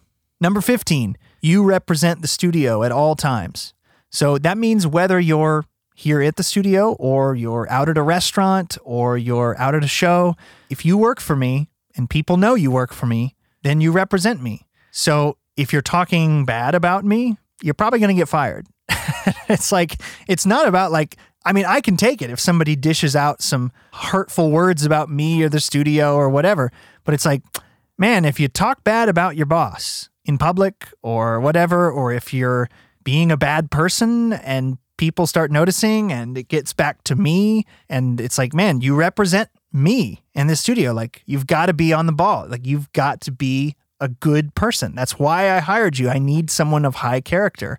And just like if I go out to a show and punch somebody in the face, that could hurt my business, right? It's the same thing. It's like if you work for a company, especially a small business, that can reflect back on me. Number 16, never interfere with the client's process. Okay. Every client is a little bit different. So you can't expect every single session to be the same because they're not. It's more important that you're just aware of that and you look and you're paying attention and you're watching for what the client's process is, and you make sure that you try to only make it better. Don't interfere or try to change it into something it's not. We're trying to accommodate the music making process and make what we're doing as transparent as possible so that they can do what they do. Number 17, have faith in my choices because you're one of them. Okay, this actually comes from my dad, but this is a great little piece of advice for any assistant. It's like some people will harbor weird, oh, my boss doesn't know what he's doing, or he did this, that was weird, or blah, blah, blah. Don't let that sort of thing fester. Have faith in me, right? I'm a smart person. I make good choices. Not all the time, of course, but in general, I make good choices. And an example of that is I hired you. Right? So if you think you're so correct and your boss is so wrong, it's like they have good judgment, they hired you. So if you know what I mean? It's again, it kind of goes back to the leave your ego at the door thing. It's don't be so quick to judge, let it happen, see what happens. You might end up learning something from it, right? Have faith in my choices. Number 18, treat the studio as if it's your own. That's really important. It's like the golden rule applied to the studio. I want my assistant to look around and treat this place with care and respect. This is my entire livelihood. This is my passion. It's all I've been doing for the last 15 years. It needs to be respected like that, right? It needs to be treated with that amount of care and respect. Number 19, document everything you learn. This is something that's really important. I think assistants should make it a good habit to take notes and learn and grow and always be learning, which leads me to number 20, never stop learning. So I know this was a ton of information, but I really wanted to give you the entire saga and try to give you some tips along the way to try to explain where my head was at in the whole process. I hope this podcast has been helpful for you. I hope you've learned a lot. I hope it's given you some things to consider when hiring your first assistant or intern. Or maybe if you're in the process of looking to become an assistant or an intern, maybe it would give you some things to think about that people like me, studio owners, producers, are looking for. Okay. Now, if you've been doing audio for a while and you're kind of on the fence and you're thinking, do I really need to hire someone? If you're on the fence, I highly recommend it. It hasn't been that long already, and I can already see this is going to save me a lot of time. I have less stress, more time, and I'm hoping that the studio will be more efficient, cleaner, easier than ever, right? I can rest a lot easier knowing that every single week things will be checked, things will be assessed, things will be fixed, they'll be clean, not delayed, not ignored or stalled. Things can always be moving forward, and that's a really great thing. I'm super excited. I'm probably going to end up doing a follow-up episode, maybe 6 months from now, maybe a year from now, because this is all new. Like I said, I've only had this person hired for the last month, so it's all very new. But yeah, I'll do a follow-up episode and we'll see. As always, if you have questions, comments, send me an email, recordingloungepodcast@gmail.com. Make sure to check out our website, recordingloungepodcast.com. And again, go to recordingloungepodcast.com/sign up to sign up for the mailing list to be entered to win the Truman Audio SM7B, and use coupon code RLChristmas to get 15% off from now until the 1st, which is 2 days from now. So you don't have much time. So go over to the website, buy some stuff, get 15% off your order. Special shout out and thanks to all of my Patreon supporters. It's one of the best ways to support this podcast and help me offset the costs of doing the show, of typing out all of my outlines and recording the show and editing the show, and then of course hosting the show online so that it's, available for everyone. I can definitively say that Patreon is the reason why this podcast is still going. So thank you, really, from the bottom of my heart for being a Patreon supporter. If you're interested in doing that, please check out patreon.com/recordinglounge. That's Patreon. You'll also get access to our special quick tip episodes that are available to Patreon supporters, and you can get some extra Recording Lounge content that nobody else gets. So make sure to check that out. As always, thanks for listening. I appreciate all of you. I'll talk to you next time.